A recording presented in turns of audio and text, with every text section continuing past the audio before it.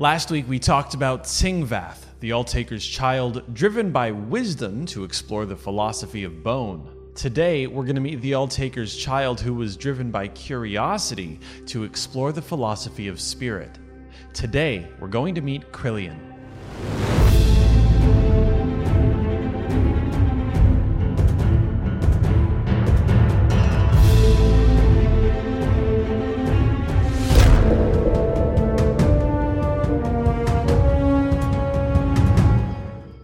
This is the School of the Dead.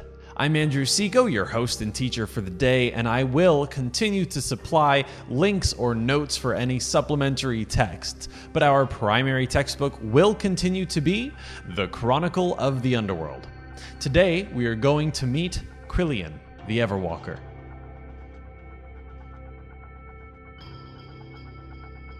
The Alltaker is many things, but we're often limited to seeing him as aloof or brooding. That's not the case, and it's not the nature of the Alltaker. And though the severity of the underworld situation weighs heavy on him, he's not without other aspects. Imagine the Alltaker first coming to consciousness, with nobody and nothing else around, an empty realm. How do you imagine that he responded, how he felt? Maybe you won't expect it because, again, the Alltaker is many things. And despite being in a world that he could hardly understand, the Alltaker was more than just afraid. He was curious. That curiosity grew and grew inside him. The Alltaker had so many questions, but under the cruel thumb of the Celestials, he had no time to find his answers. Eventually, his curiosity was just too much to hold inside. He gave this overwhelming curiosity form in Krillyan. Krillyan had a place in the Court of the Dead, alongside his siblings. He sat through all the politics and drama and strategic plays. Well, I say that he sat through it, but he was restless.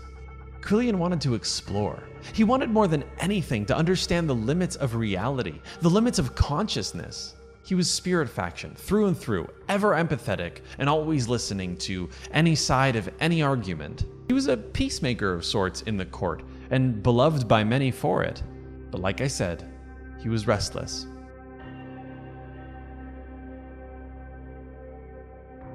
Krillyan was really close with Elianastus. Together they explored the possibilities of spirit, but he wanted more. He wanted to dive deeper and deeper into the realm of true spirit, which he hoped Elianastus could help him with because that's where she came from. But it's a dangerous task to explore the realm of true spirit, because even the mental exploration of such a complicated and abstract place has driven some to insanity. But Krillyan was a brilliant mind and a powerful spirit. He explored spirit in ways that no other mourner has. The Chronicle says, "He is the only known entity to come close to passing into the realm of true spirit, though none can say for sure." What is known is that he's not among the mourners anymore. He left. But he left a memento with the mourner he was closest with, Queen Gethsemane. Gethsemane loved him dearly. They were very close, despite their different factions. Gethsemane still refuses to acknowledge that he's gone, clinging to his memento. Krillyan left a thread of himself in Gethsemane's possession, and in her mind, it's a tether so that he can come back to her. Gethsemane loved Krillyan and, in a way, envied him. She saw him as having this freedom to be able to walk the realm of true spirit, to not be caught up in the political games of the court. She saw him as truly free. And when he did free himself in the realm of true spirit, or however it happened, it broke her heart. But Krillyan had questions with no answers, a path to walk that no one ever had before. Maybe that's why he's called the Everwalker. Maybe it's a nickname Gethsemane gave to him because she hopes that he's still walking. She hopes that Krillyan is walking back to her, walking back to the underworld with secrets of the realm of true spirit, walking back so that they as a family can rise, conquer, and rule. And that is Krillyan the Everwalker. I can tell you with certainty that his story is not over. In fact, you can follow his path in the upcoming graphic novel, The War of Flesh and Bone.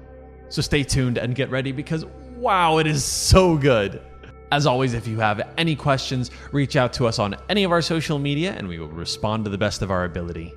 Thank you guys so much for watching this episode of School of the Dead. Be sure to tune in next week to learn more about Karen the Ferryman. Now go, mortals, rise, conquer, and rule.